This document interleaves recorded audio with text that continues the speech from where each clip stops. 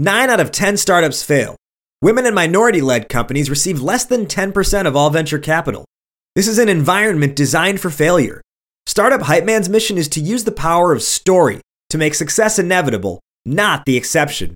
And this podcast is designed for entrepreneurs to share lessons learned from their stories so that you can figure out what whatever it takes means for your company to make it. Let's kick it. I'm kind of at one point of failure as well right now, but fingers crossed, so far so good. From the Hype HQ recording studio in Chicago, Illinois, it's Startup Hype Man, the podcast. I am your host and the Startup Hype Man, Raj Nation. Every week we bring you real talk and unpack the behind-the-curtain strategies with the entrepreneurs who are doing it or who have been there, done that, all to help your startup grow up and stand out. Join the Hype Nation to catch every new episode, plus get resources and other stuff that actually help you, not the whack promotional junk that other companies try to shove down your throat. All you have to do is add your email at startuphypeman.com. Ready for some real talk? Time now for me, Raj Nation, to turn it over to, well, me, Raj Nation, for this week's conversation. Welcome back, everybody, to another episode of Startup Hype Man, the podcast. Today on the show, we welcome all the way from across, not even the pond, but I think two ponds, depending on two ponds. Well, a very big pond. Depending on which direction you travel. Yeah. All the way true. From Melbourne, Australia, we have Steve Glevesky joining us today. Steve is the co-founder and CEO of Collective Campus, which is one of Australia's fastest growing new companies, named an AFR Fast Starter. It's a corporate innovation and startup accelerator based in Melbourne as well as Singapore. But that's not all. Steve's accolades or Steve's accomplishments and work does not stop there. He is the founder and chief architect of Lemonade Stand, which is essentially business school for kids, which teaches children entrepreneurship. And rather than asking them, what do you want to do when you grow up? It teaches them, what problem do you want to solve so they are better prepared for the future? He's a founding investor as well of a company called Concrete.io, which helps Australians get into the residential property market without giving up their smashed avocado. He's the founder and host of the Future Squared podcast, which is receiving over 10,000 listens a month. It's included speakers such as Adam Grant, Grant Cardone, Gretchen Rubin, Neil Patel, and many others. And oh yeah, he's also the book of the brand new release, Employee to Entrepreneur, How to Earn Your Freedom and Do Work That Matters. That was a mouthful, but it was a mouthful of good stuff. Steve Glevesky, welcome to the show. Raj, it's an absolute pleasure to be here, and I wish I could just pay you to follow me around and just give me introductions like that wherever I go, man. That was awesome. Well, I guess I'm doing my job of hype man then, at least partially successfully for you. So we've got a lot to talk about today. Our topic is how do you create rapid revenue growth, which I know is on the mind of many early stage founders, not just early stage, but once they're in that scale mode as well. So just sort of at a high level, why is this something that's on your mind and why is it important to you? Well, why is it important to me? I mean, a lot of startups are out there trying to solve big problems in the world, and they may have a talented team and they may have a problem worth solving. They found a customer segment and the solution may solve that problem, but more often than not, they don't go about getting their product in front of the customer in an effective way. And so they can spend a hell of a lot of time pursuing unqualified leads and sitting in 30 to 1 hour long meetings, be it on the phone or even worse, in person, pursuing these leads. And what happens is you end up spending a lot of time and money paying people, spending money on marketing and advertising campaigns that go absolutely nowhere. And before you know it, you've run out of runway, even though you had a legitimate problem you were solving and a worthwhile solution, but you weren't great at targeting those customers in a way that was scalable and could essentially give you that lifetime value that was above and beyond that customer acquisition cost so you could build a scalable, sustainable business. We're going to dive so much more into this very juicy topic in just a couple minutes. But first, let's learn more about who is Steve Glevesky. Now, you're in Melbourne now. You grew up there as well?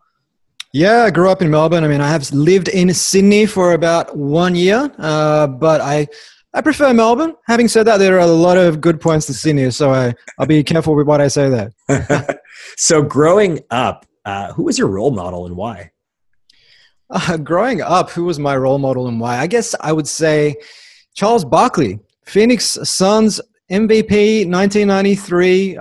He was my role model because at the time I was just a huge basketball fan. That's all I cared about. I would come home from school and spend like 2 or 3 hours every night just shooting hoops in the backyard on this little makeshift hoop on a brick wall. And Charles Barkley for me was not, I guess he was a role model for a number of reasons. Obviously, he was at the time the best player in the NBA alongside Michael Jordan. And he just carried a team, and he had a really sort of rabid attitude about him. Like, he would go toe-to-toe with guys like Shaq. And I think he dunked over Shaq once, which was like, YouTube that. That's pretty so yeah, as a 9-year-old, he was definitely one of my role models. And I guess I've always kind of been attracted to the underdogs, because the typical choice back then would have been Michael Jordan, who all the kids admired. But for me, it was Barkley, his main adversary at the time. Well, my Chicago Bulls squashed your Phoenix Suns in the 1993. They did. Although I was in San Francisco last month, and I got to see the Warriors play the Bulls, and they beat the Bulls by 45 points. So the 9-year-old inside me was kind of delighted.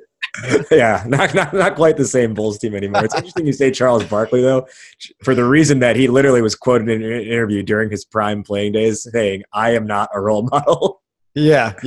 This is true. I can see why he would say that. And I'm quickly learning, by the way, I mentioned to you before we started recording that I started working with a company in Melbourne. I'm quickly learning that the NBA is insanely popular in Australia.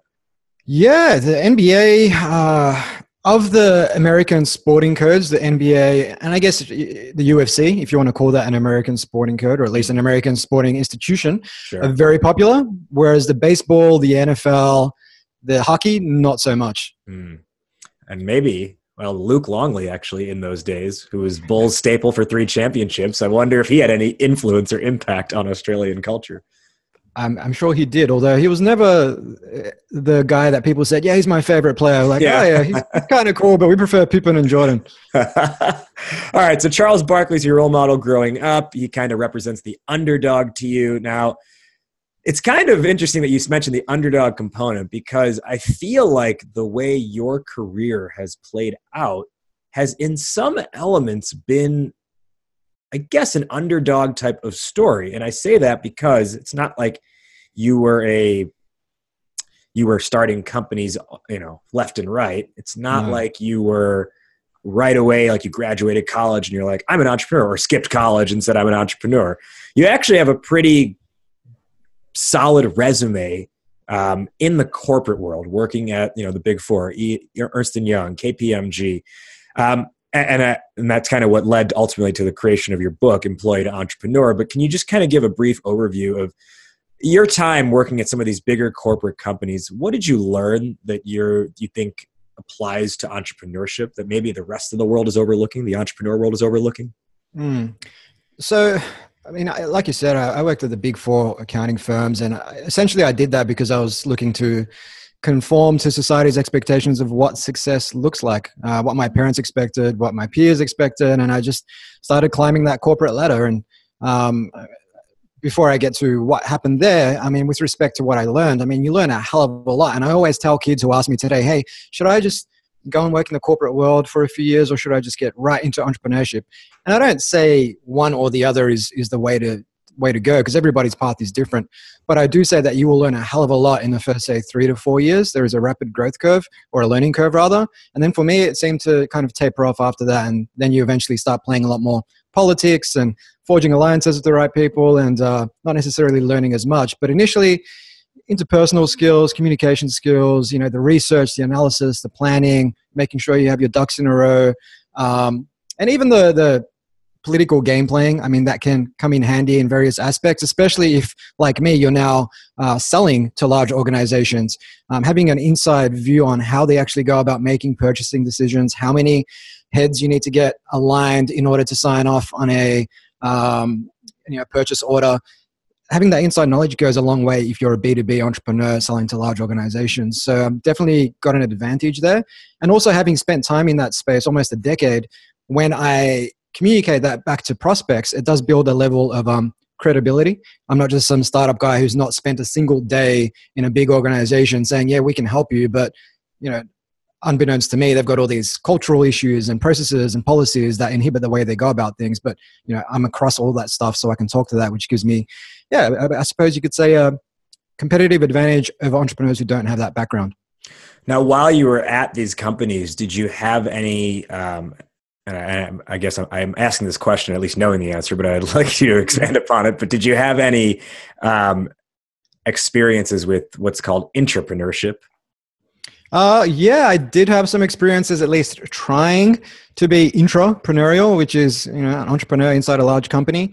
And more often than not, what I found was the incentives weren't aligned. So whether it was my incentives or whether it was the incentives of the people I report to, they were basically protecting a business model or a business unit that was making money, it was growing, and there was no real incentive to innovate or to try something new, to explore what is today referred to as quote unquote disruptive innovation. There was more or less an inclination towards just doing what we've always done. And so on a couple of occasions, whether it was at KPMG, whether it was at Macquarie Bank, I'd propose new ways of doing things. Conversation would more or less take place in the meeting room. I'd go through some sort of slide deck that I prepared, and the result would always be, sounds good in theory, but let's put it on the back burner for now and revisit it later on. And it's funny though, because on the very last day at my gig, or on the very last day during my time with Macquarie Bank, when my director manager at the time got up and said, hey, he said a few words about me and said, Steve was awesome. He came up with a lot of different ways we could improve the business across different parts of the organization, none of which were actually even considered or pursued. But it was funny how that was mentioned on my last day of the organization, of my time with that organization. Having said that, I did take out a lot from working with all of those brands. A lot of learning, like I said, with Macquarie Bank, I was learning about different aspects of financial services, which I can now talk to when I'm trying to sell to big banks and insurance companies and things of that persuasion. But it's a different world. I mean, entrepreneurship is no existing business model, no revenue coming in, a lot of uncertainty. You need to move quickly, and you need to play offense. Big company, existing business model, existing revenue, shareholders you're accountable to, money coming in, no real uncertainty around who your customers are, what your product is, and so you need to play defense. And they require fundamentally different mindsets and methods. That's an interesting take on it. The big corporation is playing defense, whereas the startup, the entrepreneur, is playing offense. I've never thought about it in those terms. The way I kind of look at it is, at a big company, I would say 99% of the time, maybe even more than that, your job is to maintain. Mm-hmm. And you're basically hired to do maintenance of a brand that already exists. Yeah. Whereas entrepreneurship, you're hired to create, you hire yourself, right? But you are there to create and build from the ground up. Mm-hmm. Well, that's more or less the same thing. I think it's probably semantics. Defend, maintain, I like create, offense. Yeah.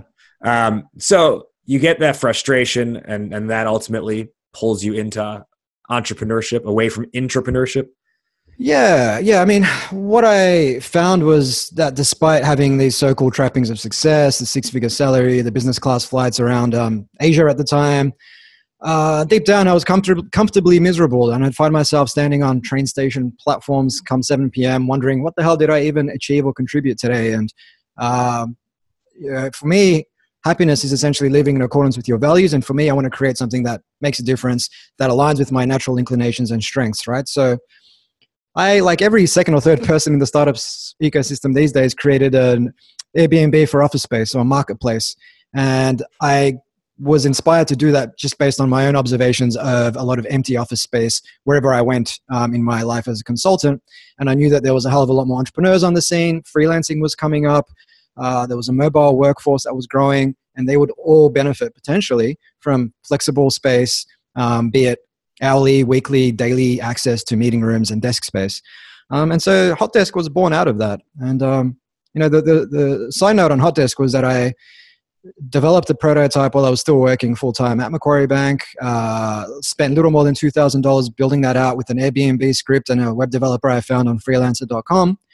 And once I had the prototype, I proceeded to Google how to write a press release, and tried my hand at writing one. Sent that out to about 100 journalists whose emails I found on Twitter. Nowadays, there's lots of growth hacking tools to help you do that. And lo and behold, 99 of them completely ignored it. And one of them got back to me. So that just happened to be a journalist at The Australian, which is one of our biggest newspapers.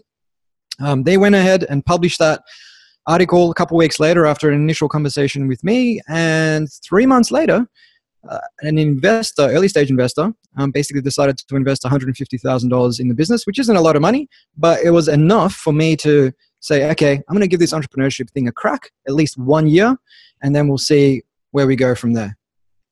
Very nice. Very nice. So then ultimately, what ends up happening with Hotdesk then over the next few years? So Hotdesk over the next 2 years, essentially, I built out the supply side to about 1,300 locations across Asia Pac. So everywhere from Melbourne to Sydney to Singapore to Beijing, we had space everywhere. However, any marketplace entrepreneur will tell you that building the supply side is a lot easier than building the demand side. And in this case, we had revenue coming in, but not as much as I would have liked. One of the other nuances to the platform that prevented us from getting recurring revenue was the fact that if you booked a meeting room or a desk for a day or a week and you liked it, you would then negotiate directly with the operator. You will not come back onto Hotdesk to rebook, which is not like Airbnb where I was in LA last month, stayed at an awesome beachside pad in Laguna Beach, and it wasn't like at the end of that I was going to say, let me contact the landlord. I think I'm going to extend my stay by a couple of years. It doesn't work that way with Airbnb. So Airbnb, you get the recurring bookings because you're always traveling around from place to place, be it for work or business. But one thing I really took out of that, despite learning a hell of a lot about different entrepreneurial methods, tools, and techniques, was the fact that if I was going to play the long game with Hotdesk, I needed to truly believe in what I was doing. And come 2 years into that journey, I just realized that I had no desire to be what I felt was a glorified real estate agent. So I needed to take what I had learned, but then apply it to something that truly aligns with what I want to create in the world. Let's fast forward now a little bit to Collective Campus, which starts in 2014, and you're still operating today as CEO. So as I mentioned at the beginning, Collective Campus is a corporate innovation and startup accelerator based out of Melbourne. You also have one in Singapore as well. The mission is to unlock the latent potential of organizations to create more impact for humanity and lead more fulfilling lives. Can you just kind of give us, in addition to that, sort of like the 60-second overview of what it is you guys do on a daily basis? Yeah, so Collective Campus, essentially we work with large organizations, startups, and children. So with large companies, it's capability building programs, it's corporate accelerator programs, partnering them with startups, and it's also culture change programs. When it comes down to the work we do with kids, that's a lemonade stand program. Anything from, we've had kids as young as 7 years old come through that program, kids as old as 15. And we've had over 1,000 children come through that, where they essentially learn the fundamentals of rapid experimentation, prototyping, marketing, and pitching their ideas. And we've just turned that into an online platform that we'll be scaling through English-speaking markets in April. So I'm excited about that. But it's been a crazy ride. Like I said, almost 5 years. And during that time, worked with about 60 big Fortune 500 companies and have incubated close to 100 startups who've raised about $25 million in that time. So that's fantastic. Yeah. And on the corporate side, you've pulled in some pretty big names. You've, worked with you like National Australia Bank, Microsoft, MetLife, Deloitte, IBM, Asahi, et cetera, et cetera. So you're obviously doing something right. So let's dive into the meat of our topic question for today, which is around how do you create rapid revenue growth? Now, let's kind of approach this from the angle of when we say rapid revenue growth versus just revenue growth, what's coming to mind for you and why the operative word of rapid? Well, it really depends on the base that you're starting at. But if I was to grow by, say, 5% a year, that's not really rapid, right? But we're talking about 5 to 10% a month. And it really depends where you are in that growth trajectory, because if you're very early on in your life cycle, then it might be 50% a month or even more. Our business, Collective Campus, we've been growing on an annual basis of between 50 and 70% a year. And we've been doing that for 4 financial years in a row, which basically means that if you extrapolate that out using valuation methods, we could value our business at about 20 to 30 times what we make based on the payback period. So it's hard to maintain that type of growth, but there are methods to our madness that support that. So I'm happy to dive into that. Yeah, let's talk through some of those methods. What would you say if someone's looking at, okay, we need to improve our revenue growth rate, what would be a good step one? Yeah, well, good step one is really aligning who the customer segment is. So we're talking geography, we're talking industry, we're talking role with your value proposition and making sure that's tight, because you could be looking, for example, in our business, we could be looking at telecommunications, financial services, education, healthcare. We could be looking at HR managers, CTOs, sales managers, finance managers, but who really matters? Like, where is this going to resonate the most? And in our case, we found a lot of upswing with legal services and heads of HR in that space in terms of the response rate we get from emails, from phone calls, from whatever it is, it's the highest for that segment. So initially, what you want to do is not just jump to conclusions, like map out what are the potential variables and then run experiments across those to see where you get the most bites on average, and then double down on them. And then what you want to do is try and automate or outsource as much of that initial lead generation process as possible. So, but not just use some off-the-shelf tool, be smart about it. So in our case, we have certain keywords that we track. Now, one of those keywords could be, say, digital transformation. Now, we'll use a tool like BuzzSumo to track that. So anytime an executive gets mentioned in the media for digital transformation, we've got a VA who picks that up, extracts that person's name, as well as the name of the publication and the headline. And that all gets imported into a Google Sheet, which automatically gets transferred to a tool we've got called Mixmax, which is an email outreach tool. So that personalizes the email, and it might say something like, hey, Raj, saw the article in the New York Times where you were talking about digital transformation at JP Morgan. Just so happens that's the kind of work we do. We've worked with other banks such as XYZ. If you'd like to book a short 10-minute conversation, here's a link. And that's super targeted, but that all happens in the background. Like, I end up with between 5 and 10 conversations a week just on the back of that. And that's just one of many strategies. So that way you spend your time on prospects who are much more likely to convert because they've already demonstrated that they're spending money on this. They've got appetite. They're talking to the media about it. They're building a brand and an identity around it. And we know that we've got case studies that align with what they're doing and a value proposition that aligns with what their objectives are. So we're much more likely to close those deals. And the more of those we close, we just use those. They go back into our pool of case studies, and it's easier to grow from there. But once you have that pool of existing clients, it's a question of going back to them and saying, hey, who else in your organization could benefit from our service? You know, we've worked with you for a while now. You've seen the value. Who else at, say, JP Morgan can benefit? Here's an email script we've prepared that you can just send to anyone in the organization to introduce them to us. And it could also be other associates you've got at other organizations who might want to work with us. That's one thing. Then the other thing is really upselling those existing clients as well. So I guess the 3-step process there, as I'm thinking out loud, is be really targeted and segmented with your outreach and automate and outsource as much of that as possible.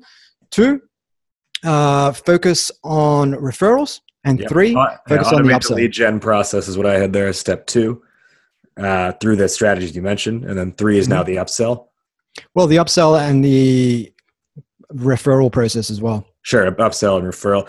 I want to talk a little bit more about part of step 2, which was the bringing in virtual assistants. Now, what's really interesting to me about this is when we typically think about rapid revenue growth, we don't think about it in terms of productivity. But one of the things that you highlight in your book, Employee to Entrepreneur, is this notion of like productivity and the $10 task. Can you just sort of talk through here, like the logic behind that and why you found VAs to be so important? Yeah, so the $10 task is anything rudimentary that doesn't really require much thinking. For example, it could be jumping into your accounting software and reconciling invoices to money received, right? Like that, you don't need to be doing that, especially you don't need to be doing that for an hour to 2 a week. And with all of the accelerator programs we've run, with all of the startups that have come through our programs, I've had the opportunity to ask the question of about 500 startups. I literally put up this table on a whiteboard, and the table comes out of the book 80-20 Sales and Marketing by Perry Marshall. and it's got $10 an hour tasks, 100, 1,000, I believe, and then 10,000. And when I ask people, what percentage of your time do you spend on these $10 an hour tasks? On average, 50% of their time. Now, if you're spending, say, 20 hours a week, say it's a 40-hour work week for argument's sake, over the course of the year, 48 weeks, 960 hours you're spending on these pointless tasks that you should really be paying someone $10 an hour to work on. That's $9,600 a year. Now you've got all this time back to invest in sales, strategy, marketing, to invest in stuff that aligns with your natural inclinations and strengths, where you're going to create a hell of a lot more value than you will by reconciling, invoices in your accounting software, right? So that's just something that not enough entrepreneurs are thinking about. The outsourcing piece, the automation piece is obviously that comes before outsourcing, because if you can automate it, great. You don't rely on humans who are fallible and susceptible to human error. You can just automate that, and then humans can do anything that can't be automated. That is a rudimentary step-by-step process. You focus on your strengths, and you create way more value doing that. Just quick on that, if people want to learn more about that, I wrote an article for Harvard Business Review called The Case for the 6-Hour Workday, which deep dives into the different strategies you can apply in that space to just get way more out of your day. That's a hell of a name to an article. I'm sure that's gotten a lot of hits. And I like where you're going with that. And that's quite honestly, like, that's the state of my business right now, is I'm finally at the point where I'm like, I need to automate and outsource some of this stuff because I really looked at it and I was like, I'm a creative guy. I should be spending more of my time on creativity and less of it on the rudimentary tasks. So like my step one of that outsourcing is actually, when this podcast episode goes live, I will not be the one who edited it and got it online. I will have found someone and built a process for them to follow to get this thing online. And it's interesting that, again, that this is an area that's overlooked. And you mentioned, a lot of entrepreneurs aren't thinking about this because I feel like productivity is sort of that like nebulous concept where like, yeah, I know I need to be more productive, but it's different because most people aren't articulating it in the way you are, where you're putting actual dollars and cents to your time and then extrapolating out, right? Like in the book, you talk about, hey, if you're spending 2 hours a week on these $10 tasks over the course of a year, 2 hours a day on $10 tasks over the course of a year, you're losing thousands and thousands of dollars. Yeah, thousands and thousands of dollars, and that doesn't even account for the opportunity cost of potentially winning deals in that time that could be worth hundreds of thousands more. Yeah, it's like the double negative, right? It's like if you're on a road trip and you stop to eat, you don't just lose that time stopping to eat. That's time that you could be spending on the road.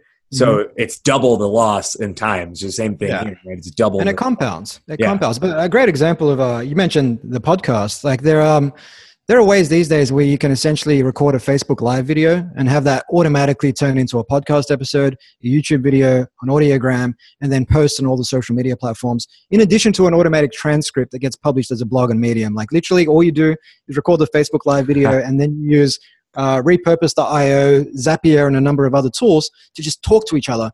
But if you were to do that yourself, including the podcast editing, you're talking about 7 to 8 hours. But all you've done is recorded a Facebook Live video, 30 minutes. You had some fun. You talked to someone. Maybe it was a Q&A.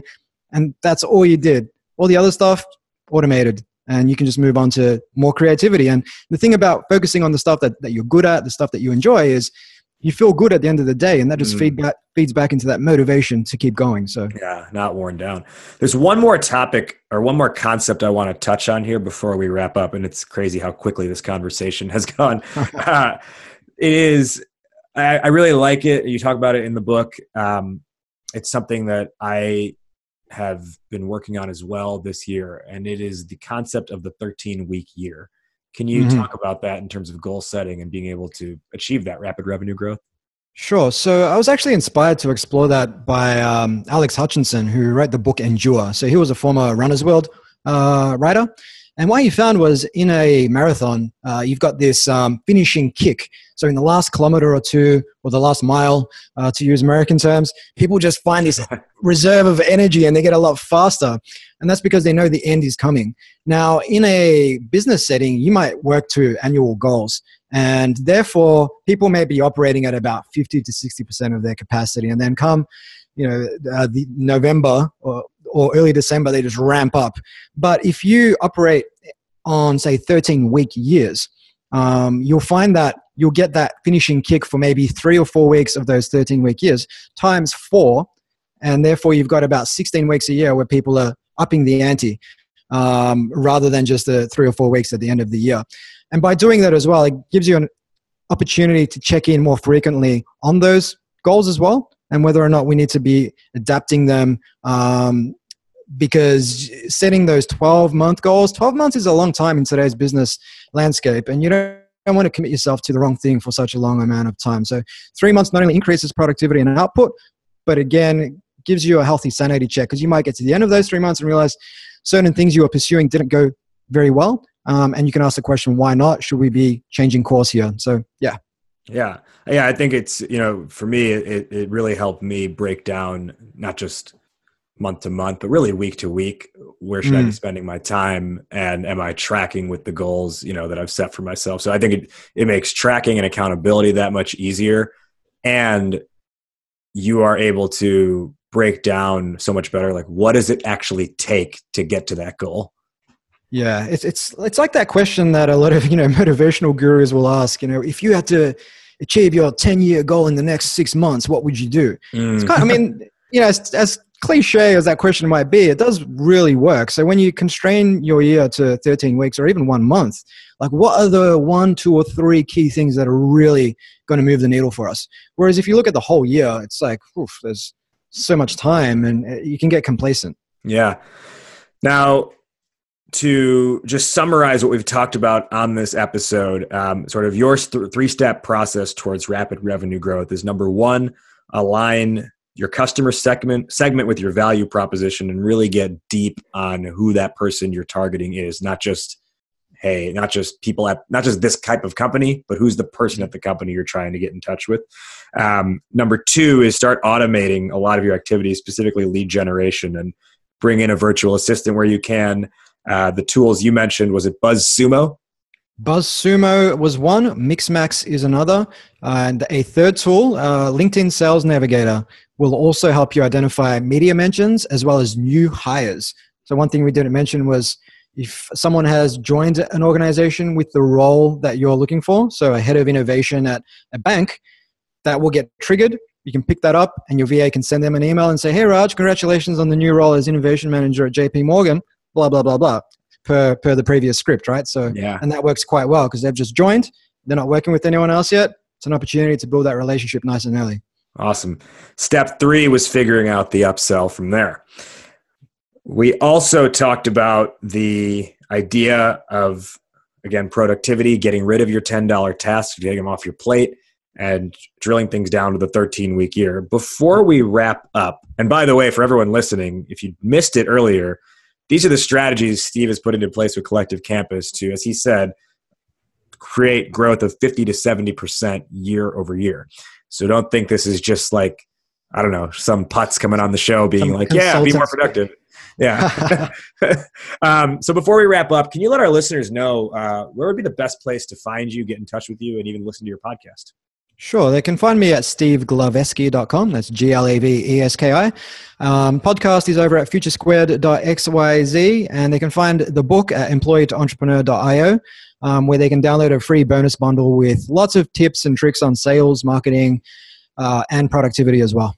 Yeah, again, the book is Employee to Entrepreneur, and I don't want you as a listener to get sort of misled by that title if you're already an entrepreneur, because I've been diving into this book recently, and I've been an entrepreneur for the last 5 years, and there's a lot that I'm gaining out of this, even though I've been doing this for 5 years. Awesome. So don't think that just because you're already full-time that this is not going to benefit you. I only recommend things that I actually am using or reading or consuming myself. So this is definitely one that I recommend for everyone. Steve, we end our show in a just very simple way by each of us giving our top line takeaways from our conversation today. I'll go first, then I'll toss it to you. So the topic today was, how do you create rapid revenue growth? My top line takeaway or answer for this is, yes, it's about the sales strategy, but look at the parts you're ignoring, and really look at where can you essentially create more productivity in your processes in order to focus on the high value things to grow your company quickly. Steve, top line piece of advice: how do you create rapid revenue growth? For me, it's really about, you've spoken about the technique and the methodology there. I'm going to bring it back to the mindset and borrow a leaf out of my own personal story, which was unhappy doing hot desk, much happier doing something that aligns. So really hone in on what that purpose is, because if you truly believe in what you're doing, entrepreneurship is really hard. But if you believe in it, you're going to get up day after day after day and just put in the hard yards. So don't discount the value of really believing in what you're doing.